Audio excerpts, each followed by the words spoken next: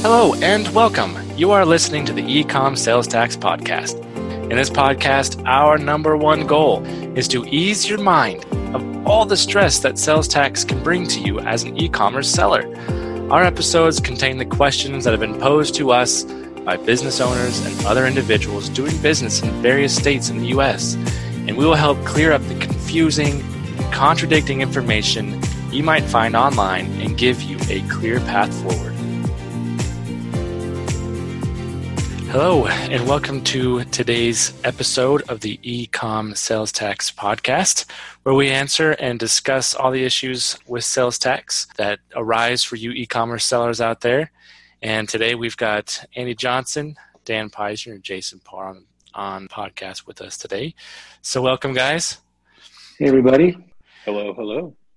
So I know that we've got some pretty recent news. I know in my email this morning we got a letter from California talking about that they've signed the new changes to their sales tax laws, and I was just wondering if I could get your guys' take on it. Well, my initial take is that this is a really big deal.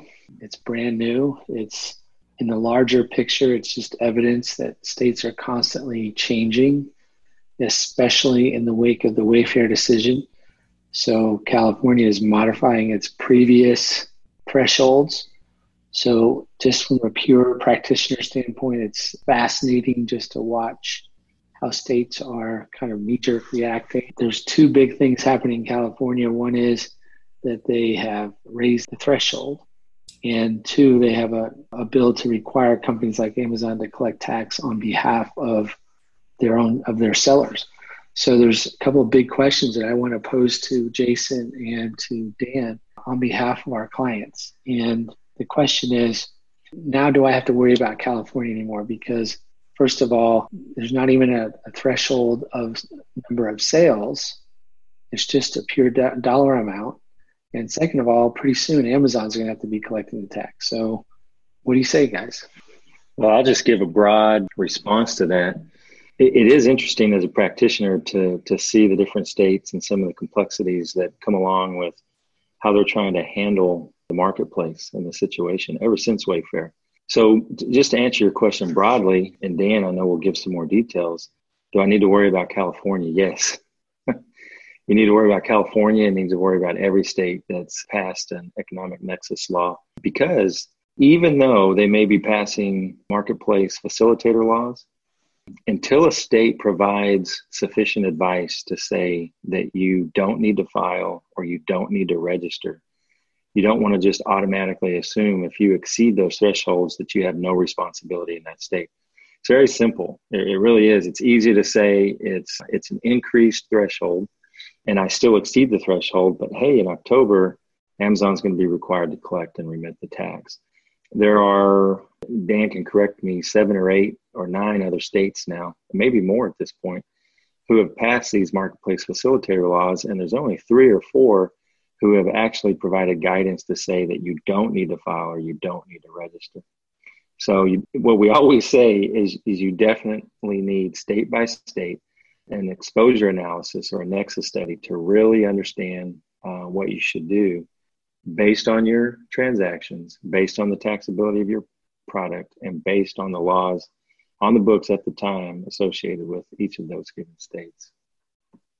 Thank you, Jason. Just to elaborate a little bit, first off, as a warning to a lot of our sellers out there, regardless of the threshold changes, I don't care if they change the threshold to 5 million, I don't care if they change the transaction threshold to 0 or what, if you have physical inventory in the state, then that can still give you nexus.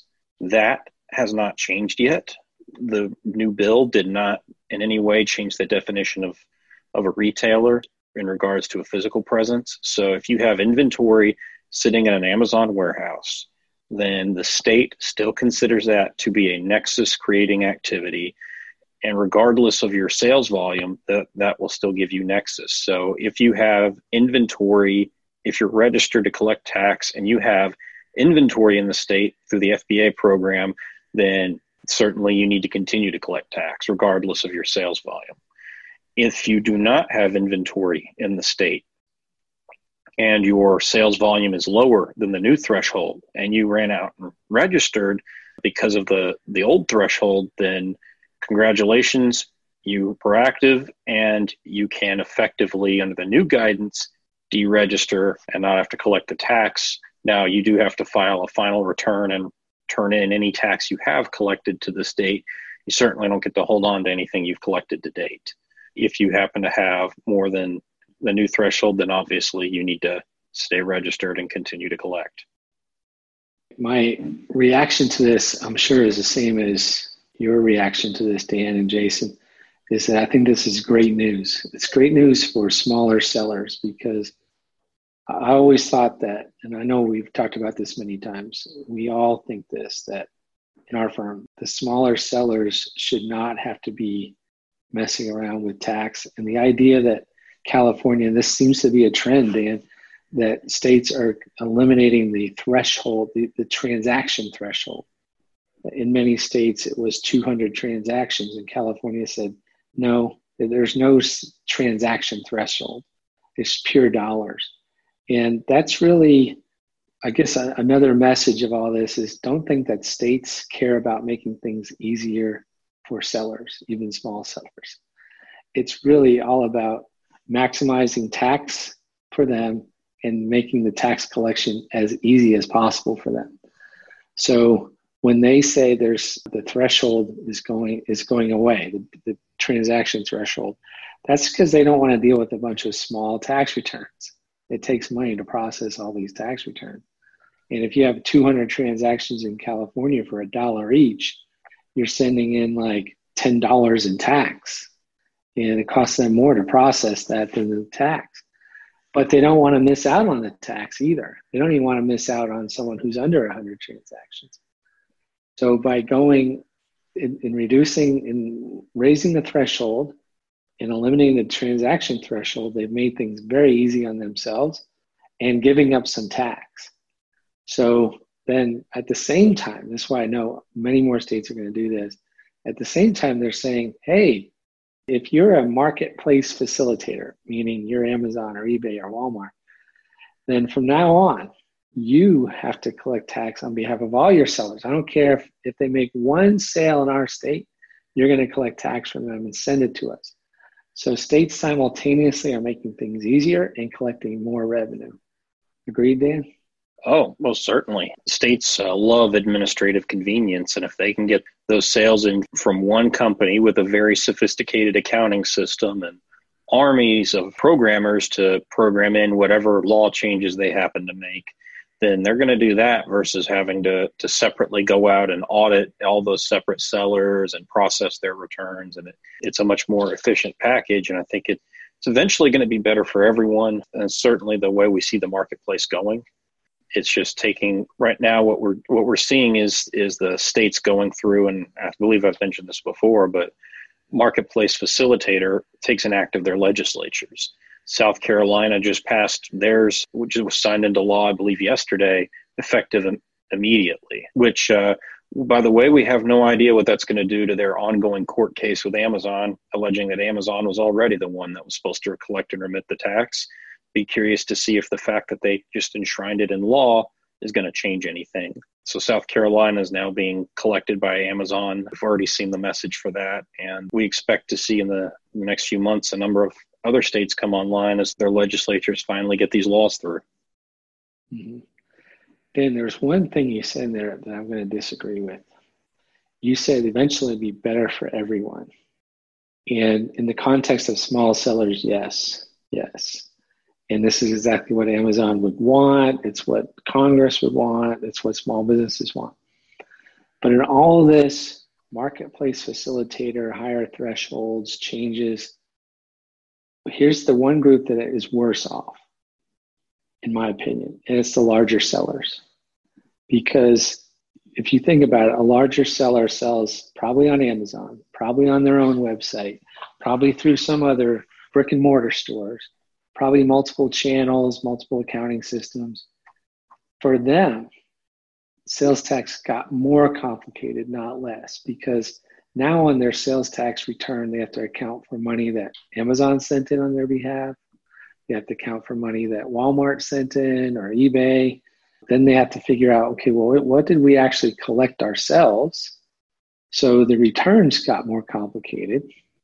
I don't envy software vendors, sales tax software vendors, because they have to constantly make changes to adapt to all these rapidly changing laws. So for larger sellers, say over 1 million, 5 million, they have Nexus themselves. Some of their sales will be collected by Amazon, some not, some collected by eBay, some not. And it's just a bigger mess than it ever was. Am I wrong? No, I think you're absolutely right. I wasn't thinking of that particular group. And to confuse things even more, what we've seen with these other platforms is an inconsistency. Amazon has a big old bullseye on their head because they're the biggest. And the state, they've got to be compliant pretty much on day one, or they've got to have a very ironclad understanding from the states. They've got till X date to be compliant because they're the big name.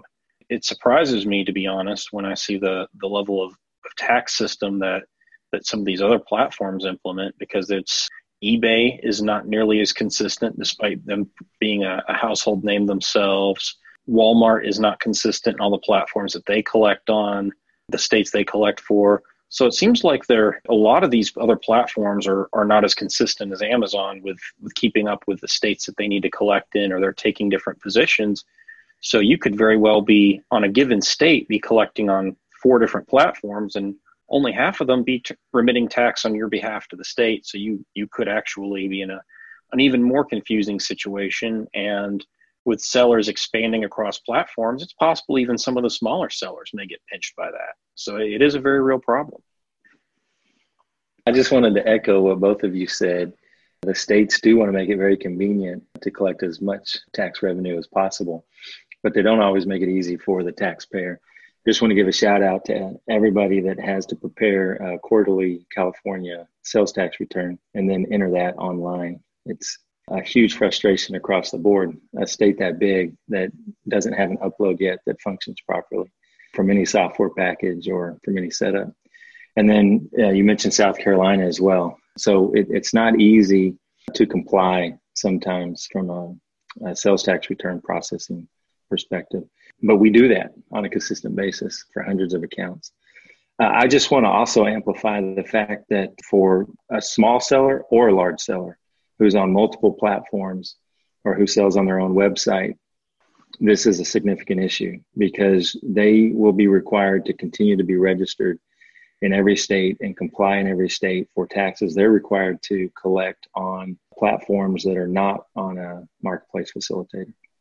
And that's a consistent issue. And the compliance actually becomes more complicated because you still have to file the same return. You still have to show all of the sales, even though they were collected by a marketplace facilitator. And then you have to show credits and you have to show the net amounts that you owe that you collected on NetSuite or Shopify or Magento or any of the other platforms that might be on your own website or might be on your own in-house system. One of the areas that we've seen a lot of is very large companies who begin utilizing marketplace facilitators to be able to expand their own market, where they may have never had a responsibility to register, collect, and remit tax. Now have that responsibility in multiple states, and they sell on their own website and they sell on Amazon. And that's an issue. So wise in bringing that up, because the issue of compliance and the changing in state laws does not change the responsibility for people to have to deal with this month to month. Yeah. I have another question for you guys. So I know, and you know this too, clients are going to be asking, all right, so marketplace facilitator law coming online in October, should we just wait till October? Should we just try to stay under the radar? And what if, is California, the CTFA or California Tax and Fee Administration, are they going to pursue people? A lot of people got letters. Are they just going to drop that pursuit, Dan, and let these past exposure liabilities go away? So those two questions. Should I try to stay under the radar? But if I've already been discovered, won't they just kind of drop it? Well, Andy, as far as staying under the radar, if you've already been discovered, then it is my understanding in talking to the representatives from the CDTFA, which we've had a number of clients that are going through this, that they are, all of these bill changes and the Amazon collection is going to be prospective.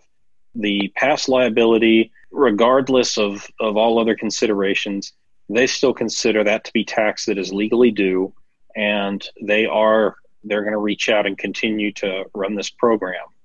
They're sending letters to people. We've heard the language can get rather drastic, and they do intend to use their full suite of collections abilities to try to recover the tax, and in some cases penalty and interest on past tax liabilities. So if in the event that you try to ignore it and wait, then while Amazon will start collecting taxes in the future for you, the state's not going to let go of a past liability it's already identified.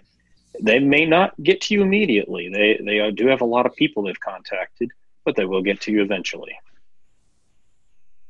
Let me just say something that we've been teaching for years, and that's what we call the biggest tragedy in sales tax.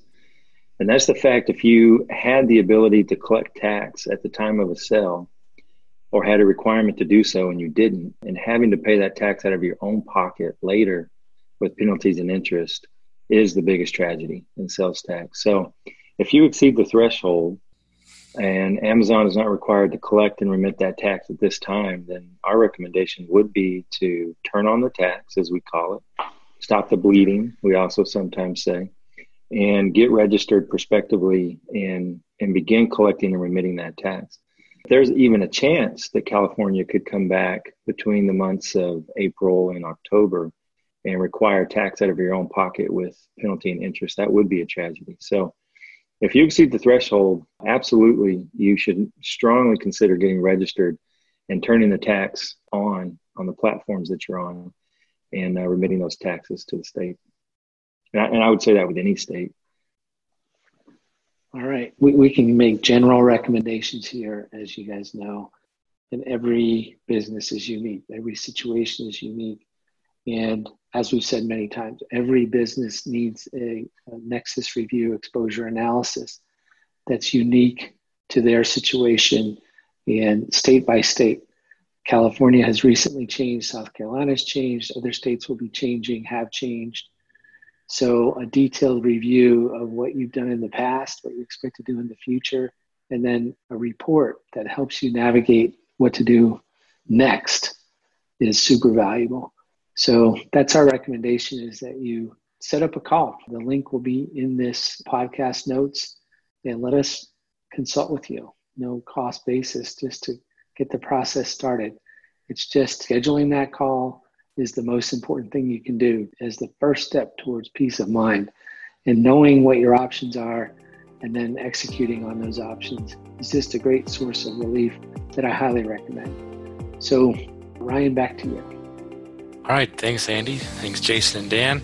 I think this is very valuable information for everybody, and it could be some good news for some, bad news for others. But again, to echo Andy, the Nexus Review is there, and there's no cost to get started. So look for that link down below, and we hope to see you guys next week. You've reached the end of another episode of the E-Com Sales Tax Podcast. If you have any additional questions about today's episode, or you just need some help, you can find my contact information down below. Connect with us at salestaxforonlinesellers.com, and don't forget to find us on Facebook. We post new content every week.